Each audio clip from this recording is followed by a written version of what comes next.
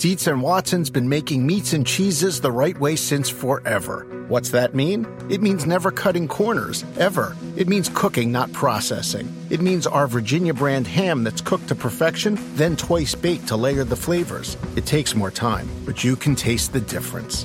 We come to work every day to do it the right way, even if it's the hard way. Because if it's not right for us, it's not right for you. Dietz and Watson, it's a family thing since 1939. BP added more than $70 billion to the U.S. economy in 2022. Investments like acquiring America's largest biogas producer, Archaea Energy, and starting up new infrastructure in the Gulf of Mexico. It's and, not or. See what doing both means for energy nationwide at bp.com/investing in America. This episode is brought to you by Progressive. Most of you aren't just listening right now, you're multitasking. But what if you could also be saving money by switching to Progressive? Drivers who save by switching save nearly $750 on average, and auto customers qualify for an average of 7 discounts. So multitask right now. Get your quote now at Progressive.com. Progressive Casualty Insurance Company and affiliates, national average 12-month savings of $744 by new customers surveyed who saved with Progressive between June 2022 and May 2023. Potential savings will vary. Discounts not available in all states and situations. Shotgun snap, handoff, Snell runs laterally, cuts over the left tackle, touchdown Steelers. A 2-yard touchdown run on a good cut by Benny Snell. Pickett gets the shotgun snap, flush from the pocket, running to the numbers, throws in the end zone, caught in the corner on a knee by George Pickens for 2.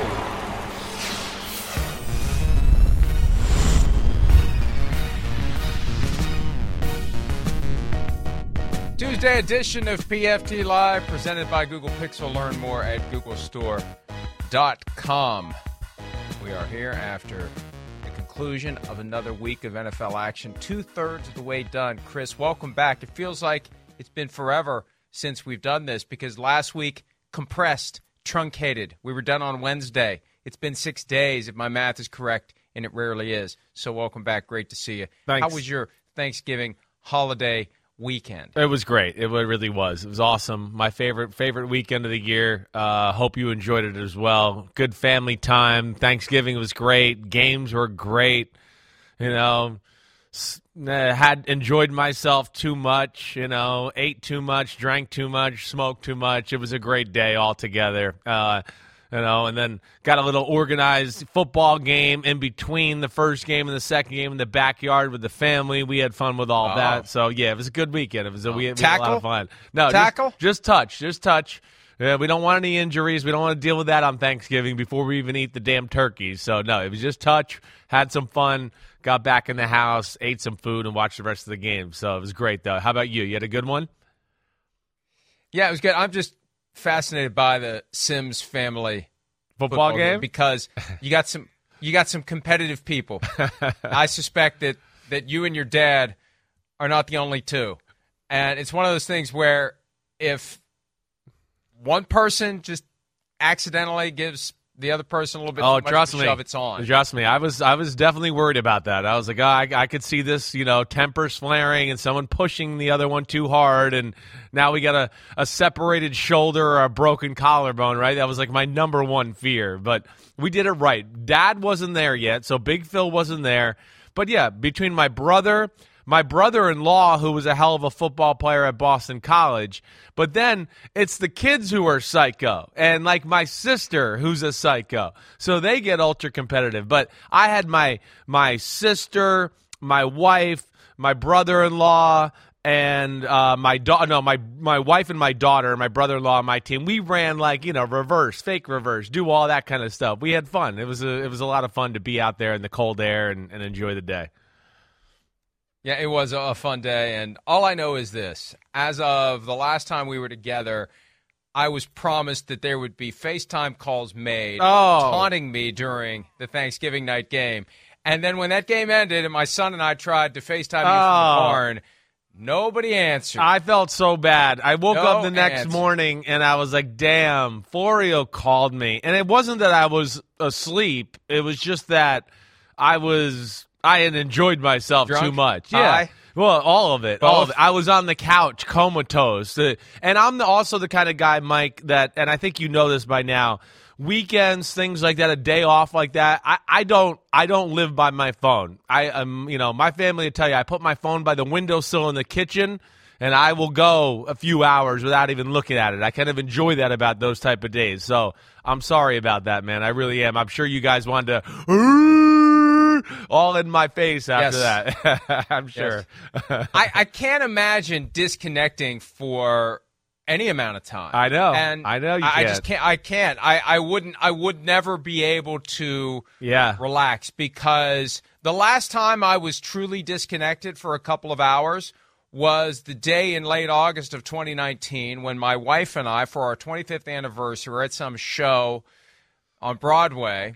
Second act after intermission, because intermission, first thing you do, fire up the phone, see if I missed anything. Yeah, right. So I fire up the phone after the show ends, and Andrew Luck retired. Oh, yeah, of all days.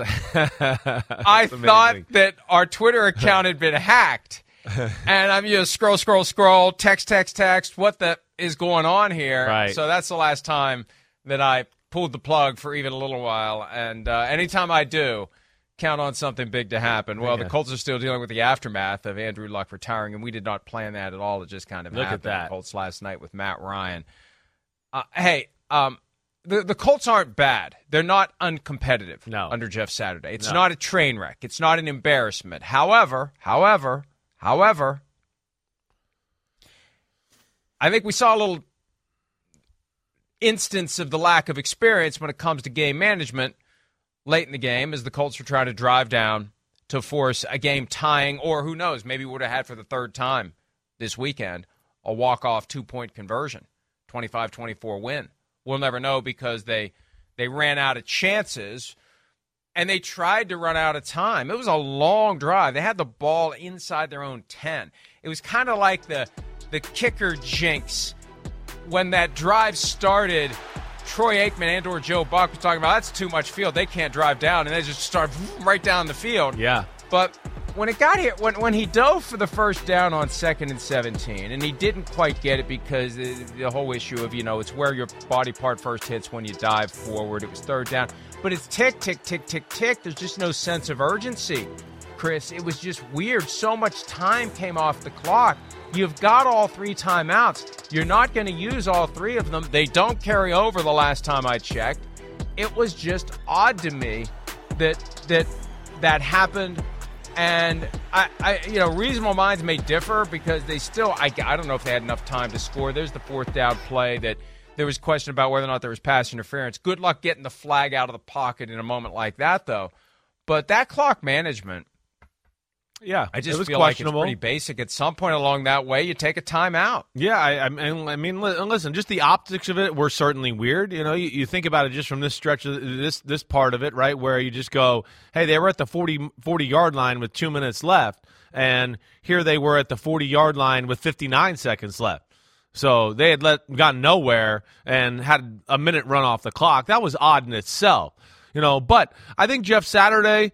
And I do think coaches make this, mistake at times where they maybe use those timeouts a little too early and panic. Oh, man, there's 55 seconds left. And you're like, well, there's a lot of time. You're on their side of the field, wait it out. So I do think coaches make that mistake sometimes. But I think this went, borderline the other way here, where you're right. I mean, again, you ended the game and you got 2 left in your pocket, and there's no use for them. That's never a good thing for a coach. And the other thing I think, that is, I don't know, good for Jeff Saturday, maybe, good for him, maybe bad for the fact that we didn't get to see how it finished out. The fact that they didn't get that last 4th down play didn't let it play out to now let us evaluate to see, wait, are you going to have enough time here? Because it's going to be dicey. It certainly is. It's 4th and 3, right?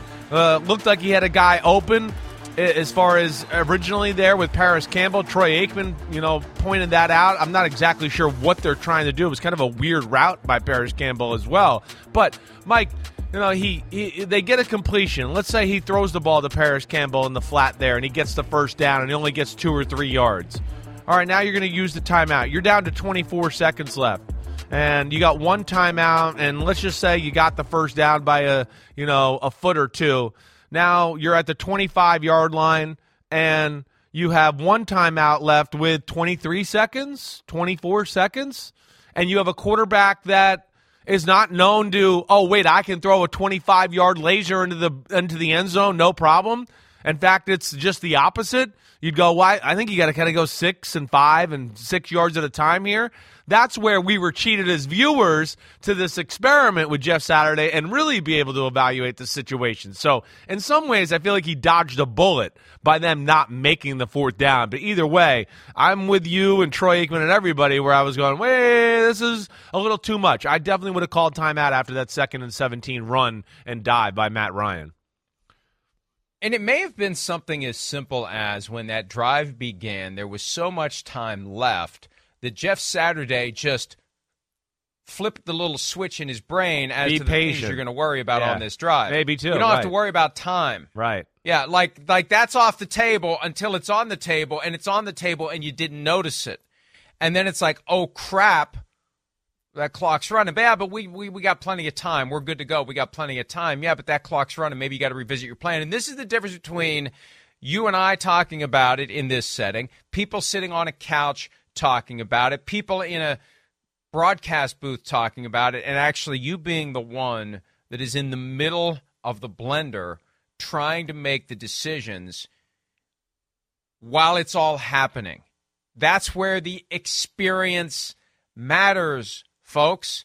And when you've never done it, and that's your first time of doing it, trying to drive down the length of the field to get a last-second win and manage the clock and do all these things and have a play call ready to go and keep it all together, things can get a little haywire. Yeah. And, boy, it was something last night hearing former colleagues tiptoeing around the obvious that it was Jeff Saturday's fault. They're trying to blame Matt Ryan. He should have called a timeout. When do we ever blame the quarterback for crappy clock management by the coach at the end of the game? Do we ever? Yeah, do we ever blame the quarterback? When does the quarterback have the power to do anything other than Peyton Manning? Who has the power, the blank check to do anything when it comes to the decisions made by the folks on the sideline? We've had the conversation within the context of Matt Ryan. Exactly. Super Bowl 51. Right. Yeah, hey, Peyton Manning would have changed that play. Would have kept the clock moving. Well, there's very few, and the list may be one. Yeah, it might be. Who's got the authority over the team to say, what the hell are you guys talking about? I'm not doing that. Or to just say, I'm taking a timeout. It's just there's a military mindset at play here. And you don't make those decisions, the coach does. And that's just the way it is. No, exactly right. We had this conversation early in the year, right, when people were trying to kind of blame Russell Wilson for the clock management a little bit with the Denver Broncos in week 1. I've never seen anything, really. And even to your point, Peyton Manning is the only guy that I knew had maybe more freedom with some of that stuff than anybody in the history of football. And I still don't think he even had the freedom to what we think he did. I don't think in a big moment like that he was allowed to, override Tony Dungy and hint like, hey, coach, no, I think this is the time. I don't. If he did it, I don't think Coach Dungy would be like, oh, that was stupid, you're an idiot. But either way, Peyton Manning knew, wait, that's the general, and I'm one of the troops, and when he tells me, I'll do it. And I know he's gone through all of these things in practice, and we've thought about it, and we've talked about it. And that's where, again, it's new to Jeff Saturday and the point we tried to make. Right? It's the fact that guys like Bill Belichick are still learning these situations and still toying with the intricacies of it and still putting himself under the pressure and the situation itself at practice. Gosh, we got coaches who have been doing it forever and still mess it up on a regular basis. So it's not an easy thing to do. And yes, I know there was some former, guys that worked with him on TV. Yeah, that didn't want to go there, and that wasn't fair either. I mean, to blame it on Matt Ryan is completely ridiculous. And, again, Jeff Saturday in this situation, it was not good, but I'm not going to sit here and go, oh, wow, that determined the game, and that was, just an absolute disaster. I think we got close to seeing a disaster, and that's why it was unfortunate we didn't see the fourth down conversion. I would have liked that just to see how this played out and if they could have finagled enough time to get a touchdown. But, yeah, we got to call it like it is. That's our job in this business, and I think that's what you saw is some guys not doing that. I have another thought on this, but before I go there, let's hear from Colts coach Jeff Saturday and Colts quarterback Matt Ryan about the failure to use timeouts on that final drive, including after the 2nd and 17 scramble that ended with Ryan diving head first short of the sticks. Here they are. I thought we had plenty of time. I wasn't really concerned. We still had timeouts, so I wasn't too concerned. I really wanted, when he was going down, I couldn't tell where they were going to start him from going down, right? Like if he was going to get the first down, and then we got there. I expected us to get on the ball and have another play a little bit quicker than that. But again, this wasn't a press for time. We just didn't make enough plays. Had the run, I guess, on second down. I thought I was maybe a little bit closer than where they spotted it, but, I mean, that's neither here nor there. I mean, that's just how it goes with the new rules of when you go forward. So, I don't mind the call with going with some tempo, trying to get that first, and then probably bang a timeout after that first. We didn't get it, then have to take the timeout, and on the fourth down call, credit to them. They did a good job of jumping inside. We had some in-breaking routes, but, it's disappointing. It really is, because I think the effort is good, but our execution just hasn't been good enough. Now, as it relates to Matt Ryan and whether or not he should have had the presence of mind after diving forward short of the sticks to call the timeout then and there, he's got a lot of stuff going on. He's out there exerting effort, running, which at 37, and I noticed he's just awfully skinny. Yes, he is. He's been around a long time. He's taken a lot of hits, and he doesn't have the natural body armor to withstand the physical abuse. But he's got to get up from that, and he's got to figure. It's like, what's going on? Did we get the first down? What's happening? He's looking at the sideline. What are we doing? What are we doing?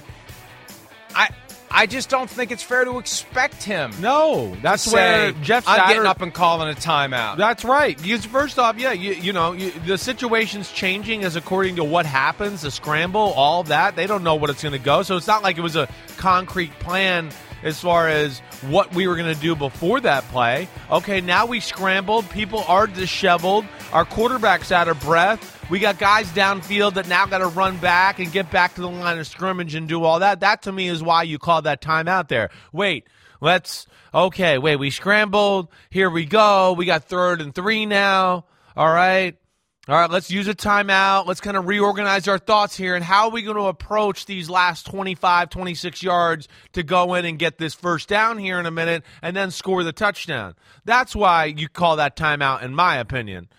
And then, Mike, to your point, exactly right. Matt Ryan, he's getting up again. He's just a player. I mean, if we're going to start holding the quarterbacks, then we need to pay them $60, $70 million a year if they're going to coach the freaking team, too. I didn't know that was And we got to blame Tom Brady. Right. And we got to blame Tom Brady for the clock management by the Buccaneers at the end of regulation on Sunday, and nobody's blamed Tom Brady for that. Well, there you go. Right. We pick and choose where we like to blame in sports media at times, and we don't hold everybody to the same standard.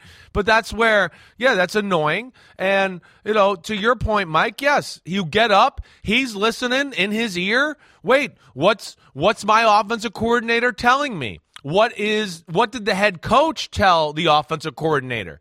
And that's where the chain of command goes. So, for people to say it's Matt Ryan and he needs to be more aware, that's absolutely ridiculous. He's totally a player on the field, taking the instruction that's necessary, and then he executes it. He's not managing the game or managing the football team. Across America, BP supports more than 275,000 jobs to keep energy flowing. Jobs like building grid-scale solar energy in Ohio and producing gas with fewer operational emissions in Texas. It's and, not or. See what doing both means for energy nationwide at bp.com/investing in America. You used a great word there during your explanation that is not a Simsism, that is a perfectly acceptable and appropriate word for this circumstances. You said the word disheveled because that's how it seemed. Right. Just like right. at the end of the Week 1 Monday night game, the Broncos offense seemed disheveled and frenetic and out of sorts. And that's when it's incumbent on the captain of the ship to realize that the boat is sailing through disheveled waters. So we got to do something about it. He's the one in charge of monitoring everything that's going on. And this is where experience is your friend.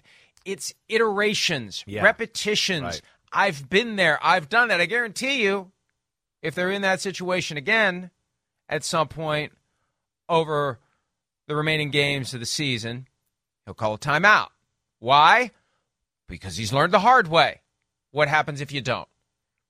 And if he is the coach next year, and I still think he will be, he'll be better suited for it. Yep. He's getting his experience on the job at the expense of the team because a more experienced coach is going to call the timeout there when a drive that seemed like they had more than enough time. Yardage was the issue, not time.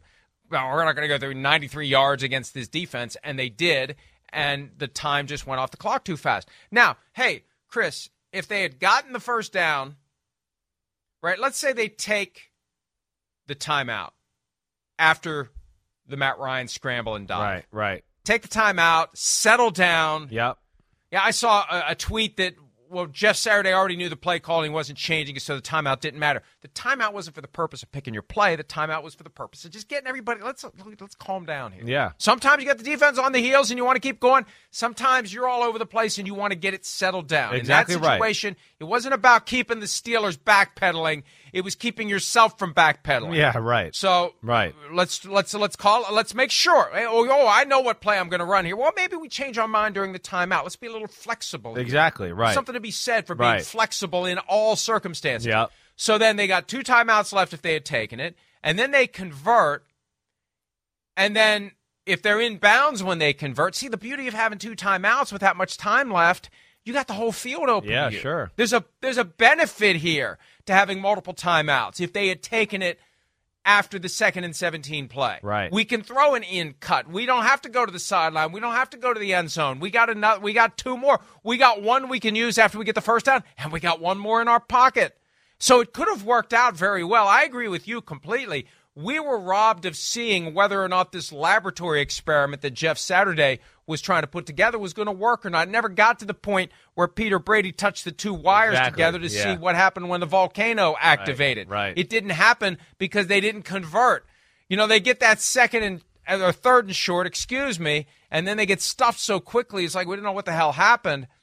Now, so I again, the point is this. It's on the coach to make the decision. And this isn't Jeff Saturday is stupid, Jeff Saturday is dumb. That's not what we're saying. We're saying Jeff Saturday is inexperienced because it's through the experience that you learn. Sometimes you don't need the experience and you make the right decision first time up. But I guarantee you, as I said, that experience will be beneficial to him the next time he's in that spot. That's how you learn. The issue is, and this is why, he had a couple of opportunities to become the offensive line coach. If you're part of the staff, you're locked in, you're paying attention, you learn through someone else making the decision or not making the decision. He doesn't have any of that. He's got 3 years of high school, which is a completely different universe of coaching and realities and circumstances and everything that goes along with it. I mean, there's some commonality, but not much. There's probably more playing Madden than there is coaching high school football. So I just, look, it's his fault. And he needs to own it. Yeah. And his former colleagues need to not be so damn obvious about the pretzel into which they're twisting themselves to not criticize him at all. Yeah, it's all right to question it. It is. And again, I don't think it's egregious, the error. I don't look at it and go, oh my gosh, what an idiot. I'm pulling my hair out. I was sitting there going, man, they're letting a lot of time go up. I mean, I understood. Okay, yeah, they're trying to save it to the last possible second. I get it. But I think the point goes back to everything we said. That, again, It's a 2-minute drive where it's a quarterback that can't throw the ball down the field. You're not an explosive offense. And you could have right there, 48 seconds left, 49 seconds left, call a timeout, reorganize. Wait, how do the Steelers play us? Let's think about this. What do they do in these type of situations? Let's get the right play called. And then also within doing that, you call the next play too. Because okay, we get the first down, we'll have that. And also, I don't think, within that, if you had called the timeout with 49 seconds, now you're not going to be in this, deadly hurry that I think they were going to be if they did get the first down. And that's where, we would have liked to have seen that. But, again, it's a learning experience. Like I said, it wasn't the worst mistake I've ever seen in football. And I would have liked to see it play out. And also, I think we got to point out that there was a lot of positive things about Jeff Saturday and the Colts, too. It was. I mean, the fact that they hung in there and got their ass whooped the way they did, because that, to me, was like the story at first in the game. I just go, man, this is the Steeler culture. It's on full display. They just came out, kicking ass, flying around, just smush your momentum right from the get-go. You're not ready for this. We see a weakness on you, and we're just going to exploit it and just suffocate you and not even let you get, into the rhythm of the game. We're going to hit the ground running, and you're not going to kind of get a feel or a rhythm of the game until late in the second quarter. And then, for them to bounce back the way they did, that was impressive. But then, again, the Steeler culture kind of went back on display. Like, okay, well, we were ready for this type of game, and we're fine with it. Here we go. And, they pulled it out. And that's where I can't say enough about Mike Tomlin. But it was a good game. For a game that is not real good playoff teams or anything exciting that way, it certainly wasn't lacking of drama and, a very competitive, close football game. It was fun to watch. 16-3 at the end of the first half. There was a field goal that was blocked by the Colts. Yeah. Or a Colts attempt that was blocked by the Steelers, to be more accurate. And it would have been 16-6, but 16-3. And it seemed like it was over almost, right? I mean, the long kick return right. changed. It did. It's like, here's another Monday night game, just like 49ers Cardinals last week. I'm going to be sitting here just kind of watching and waiting for something they're just going to dominate. I can't check out. Yeah, I got to talk about it tomorrow for, the first half hour of the show or longer. So I'm going to sit here and watch it. And the next thing you know, it's 16-10 because of the long kickoff return. Big play right there. That really shows was. It reminded me of Thursday night. I said I wasn't going to talk about Thanksgiving night. That was 5 days ago. But the Vikings kickoff return for a touchdown by Ken Nwanwu, that changed. It just changes everything. It does.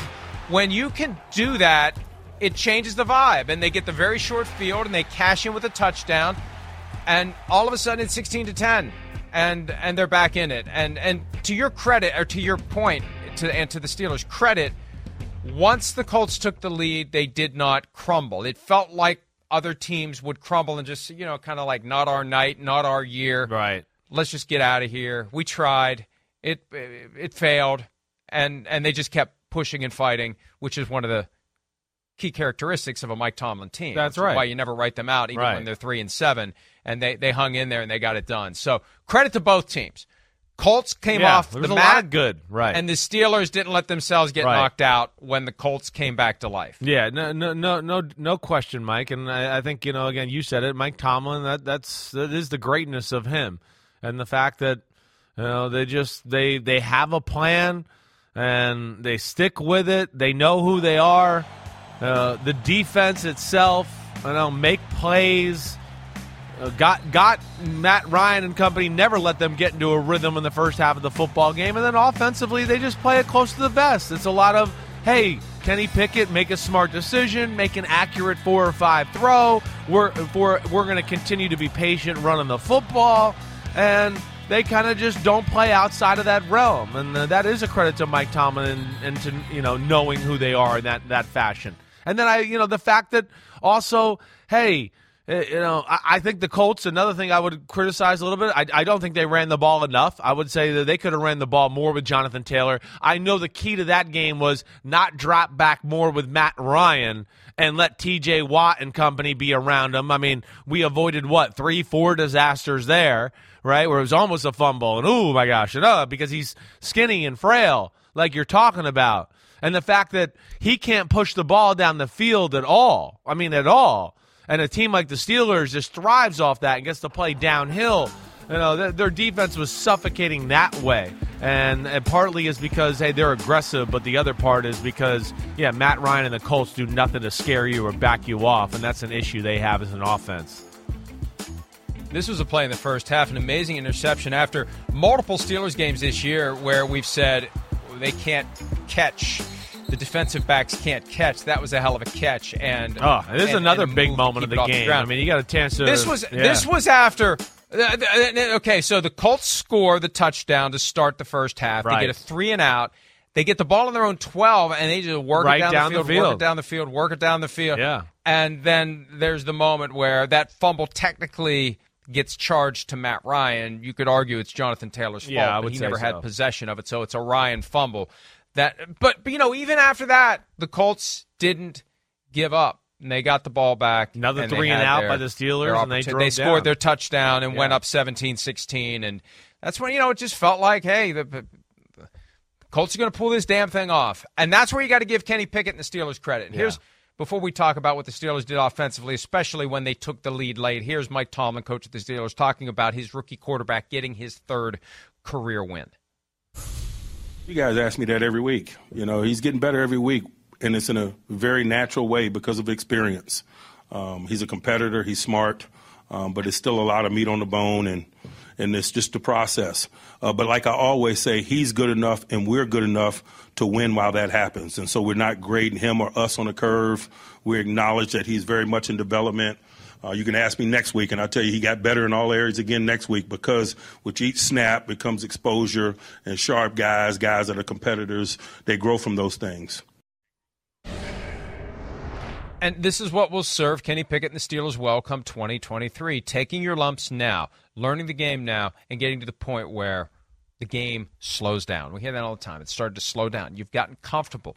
You've seen things. You understand what's happening pre-snap, post-snap, during the play, where the limits of your physical abilities are relative to the incredible physical abilities of the defensive players who are trying to keep you from doing what you want to do. And Pickett clearly passes the eyeball test. He can throw the ball.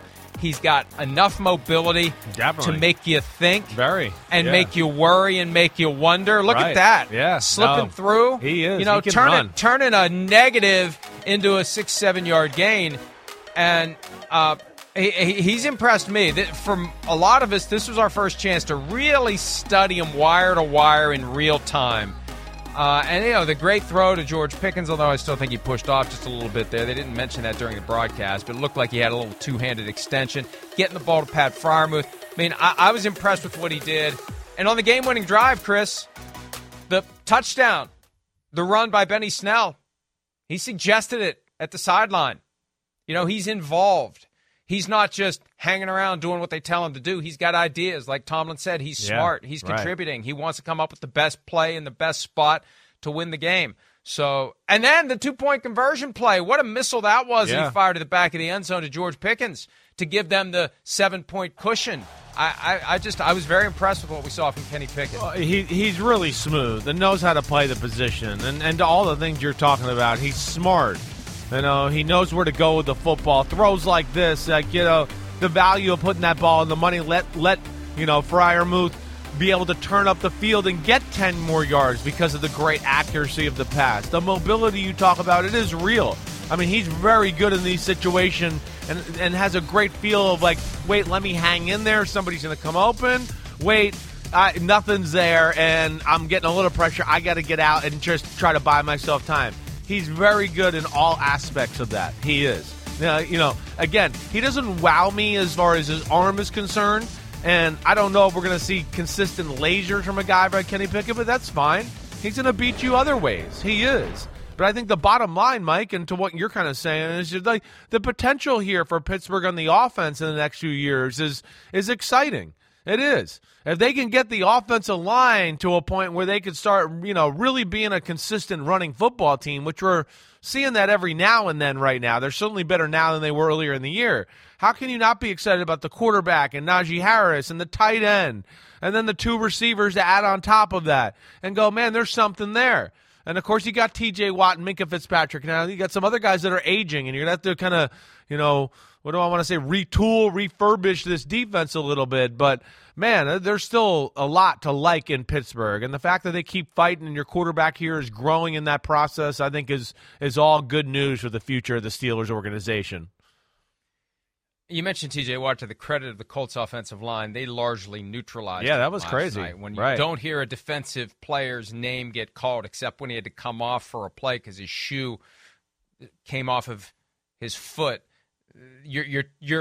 you're handling one of the best defensive players in the NFL very effectively. You mentioned the running game. How about this? 4 guys with 30 or more rushing yards for the Steelers. Najee Harris left in the first half with an abdominal injury. He finished with 35. Kenny Pickett had 32. Anthony McFarland had 30. And Benny Snell, guy who's just kind of been hanging around that roster for the past few years. Number gets called because Jaylen Warren was out for the game due to injury before the game even began. Snell comes in with 12 carries, 62 yards, and the game-winning touchdown run on that play that Kenny Pickett suggested to the coaching staff on the sideline. So it's a glimpse of what the Steelers can do now that Pickett is getting more comfortable. A little bit of balance, a defense that can still put the clamps on you, and an offense that can do enough to complement what the defense does. That's all the Steelers are trying to do, an offense that complements what the defense can do. You don't need to score 40. You just need to score in the 20s. And the Steelers' defense is good enough to do the rest, and that's what they're trying to. And they're not done yet. 4-7, they are not done yet. There's a lot of football still to be played. 6 games left for the Steelers, and look, they don't have a bunch of cream puffs. They still play the Ravens twice. No. What a factor the Steelers are going to be in this AFC North race. Yeah. They've played the Bengals twice already and split. They haven't played the Ravens at all. Yeah. That's amazing to me. Right. Here we are on the brink of December, and they've yet to play the Ravens. Yeah, no, and we know they got a pretty good feel for how to defend the Ravens, make life hard on Lamar and Greg Roman and that offense a little bit. They will have a say. And, you're right. Like, the schedule, I don't want to ever disrespect anybody, but other than the Ravens games, they got Falcons, Panthers, Raiders, Browns. None of those teams do we look at and go, oh, well, they just outclassed the Steelers. This is not like, they're playing the Philadelphia Eagles like they were in Week 8 where we just went, well, hey, Steelers are playing hard, but they really got no chance in this one. There's none of those games there. The Ravens are the only team that you look at to go, well, yeah, they clearly have an advantage. And then when you talk about division rivalry and knowing your opponent and their tendencies and kind of those things, that evens out the playing field a little bit there. So that will be exciting to see down the stretch here. But they're going to continue to fight and fly around and try to knock your head off and do all of that. And that's why the Steelers are fun to watch even when they're not bad, just because of the physicality and the culture they have that way. We've talked about this before. I mean, when teams talk about the Steelers, they remember the training camp I was kind of going around a few years ago? I was going in Washington, and first thing Washington asked me, oh, you just came from Pittsburgh? Were they hidden? Because they were playing the Pittsburgh Steelers early in the year. Were they hidden? Were they tackling? Yeah, I mean, they have that reputation, and people know it when they come into town. Like, uh-oh, here we go. It's going to be a physical one today, and I love that about them and Mike Tomlin. And by the way, that Raiders game that Chris mentioned, it's coming up Christmas Eve, 8:15 p.m. Eastern, kick. 50th anniversary commemoration of the Immaculate Reception. Wow. I am not going to ever write off the Pittsburgh Steelers. Ever. At the end of the day, they may not make it to the playoffs. At the end of the day, they may not get to the right side of 500. Mike Tomlin's never had a losing season as head coach of the Steelers dating back to 2007. It's an amazing run. But I'm never writing them off week in and week out. And you mentioned the schedule at the Falcons this week. Short week, got to go back to Pittsburgh and then get it all together and travel down there. I'm not writing them off for that. I'm not writing them off against the Ravens. It's still one of the most bitter rivalries in all of football. Both those games are 1 o'clock Eastern kickoffs. We're used to seeing at least one of those games in prime time. The Browns, Week 18, who knows what happens there. The Panthers, that should be a game that the Steelers – it's very interesting. There's a lot of football left to be played. we're tempted now, Chris, as December arrives, to come to our permanent conclusions. You know, we see all the time, if the playoffs ended today, or if the season ended today, whatever it is, the playoffs started today, or if the season ended today, one of the two. There's still some teams out there that got something to say. Yeah. There's still some teams that are going to make something happen. I say it all the time. You get to Thanksgiving, somebody's going to be in the vicinity of 500 and find the gas pedal. Well, the Steelers got a long way to go to get to 500, but it also applies to somebody who's maybe lurking and 2 or 3 games under 500. They understand the time is now. The time is now. The time is now. If we want to keep our hopes alive, they're not going to give up. They're never going to give up. No NFL team is going to give up. And it just adds a little spice to the stretch run because, as Mike Tomlin said, Chris, Kenny Pickett is going to get better each and every week. Yeah. And the Steelers are going to benefit from it as he gets more and more experience. They might, I hear what you're saying. I don't think they're going to be that team. They got a little too much meat left on the bone here as far as just where they put themselves in the 4-7 hole. And the AFC is so damn good. But can they upset some people here? And to your point, there's somebody out there lurking. I don't know. I feel like I'll say this. In the AFC, I feel like when we get to because now the number 10 team in the AFC is the Indianapolis Colts at 4-7-1. And then below them you got the Jaguars, the Raiders, the Browns, the Steelers, and then the Broncos and, of course, the Texans are the last 2 teams in the conference. But, I don't know if I see any team coming out of that mix there. Can those teams be annoying to the teams that are in the mix? No, I think the line of demarcation for me is the number 9 team with the LA Chargers at 6-5. And teams like the Raiders, the Steelers, even the Jaguars upsetting some teams here down the stretch and reseeding or knocking one team out and bringing another team in. But I think that line kind of ends with the Chargers at 6-5. I guess that would be my feel for the situation. And here's the problem, Chris, as we look at this playoff picture graphic. You're 3 games behind if you're the Steelers. Yes, right. And you've got to jump over multiple teams to get there. It's not just, hey, can we pick off the Jets? It's can we pick off the Jets and also in that process pick off the Patriots right. and the Chargers. And we lost to they're the two Jets games behind and each of those. the Patriots head to head. So that's an issue. That's where that's where they're in a little bit of a trouble in this situation. Yeah.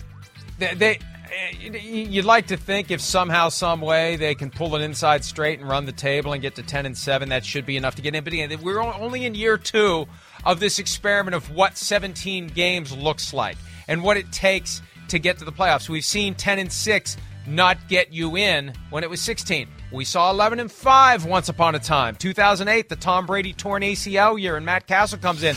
Patriots go 11-5, and somehow they don't make it to the playoffs. So with all those teams 3 games above 500 or more, it's going to be tough. I'll accept the bucket of ice water on this one, that the Steelers, even if they can keep this going, are going to have a very tough road. And they're going to need a lot of help if they're going to end up swiping the 7th seed. So, NFC, who knows? And I feel like in the NFC, see, this is the problem. The 17 games, it gives you, in theory, extra time to get back in it. But it also gives the good teams more time to separate. Yeah, sure. And it's more time where you're just kind of playing out the string. If they keep separating, we went through the first 4 or 5 weeks, nobody's really separating. Now we're seeing separation. If that continues a couple more weeks, those last 2 or 3 weeks are going to be like, what are we doing here? Yeah, we're getting close, I think, to seeing, or we're about a week, maybe 2 away from just going, wait, these are the teams that are in the race here legitimately. Here's the other teams that maybe a miracle could happen, but they're really going to be the teams that kind of upset the party. In the NFC, hey, Packers, they're number 11 team in the NFC right now. They're 4-8. That's where I feel like, okay, that's over. I'll even keep Detroit at 4-7 in the conversation for the fact that, and Atlanta at 5-7, and of course Seattle at 6-5 at the number 8 seed right now, with the fact that the Washington and the Giants have some head-to-head meetings coming up and do have a few tough teams on their schedule to where, if they fell apart here a little bit and the Atlanta or Detroit team got hot here, well, maybe they can get in, because I don't think the Giants, again, are a dominant football team. I could see them losing a few games here and maybe fall into the pack and open up a door for the 8th seed, and them in Seattle maybe fighting it out there to the very end as far as who gets to be that last team in the playoffs. But, yeah, the door might be open a little bit more in the NFC, but we are getting to the point of the year here where things are starting to crystallize. We certainly know who the upper class is. We got a pretty good feel for the middle class, and then the lower class of playoff teams we're still juggling here with a little bit, but we're getting close, and this is why it's the best time of the year, because it's going to be awesome. And the Falcons have two different ways they can punch their ticket, too. They can still pick off the Buccaneers. Right. Yep. Every team in that division, other than the Panthers, lost on Sunday, and the Panthers are still, in a weird sort of way, very much alive in the NFC South, in large part because they've done well against their NFC South rivals. Let's take a break. We mentioned the Jets. We mentioned the Packers. We have quarterback updates for both of those teams as Week 13 begins to approach. We'll discuss that when PFT Live, presented by Google Pixel, continues right after this.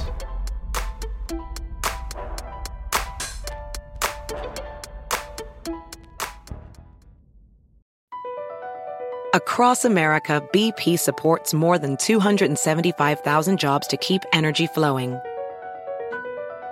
Jobs like updating turbines at one of our Indiana wind farms and producing more oil and gas with fewer operational emissions in the Gulf of Mexico. It's and, not or. See what doing both means for energy nationwide at bp.com/investing in America.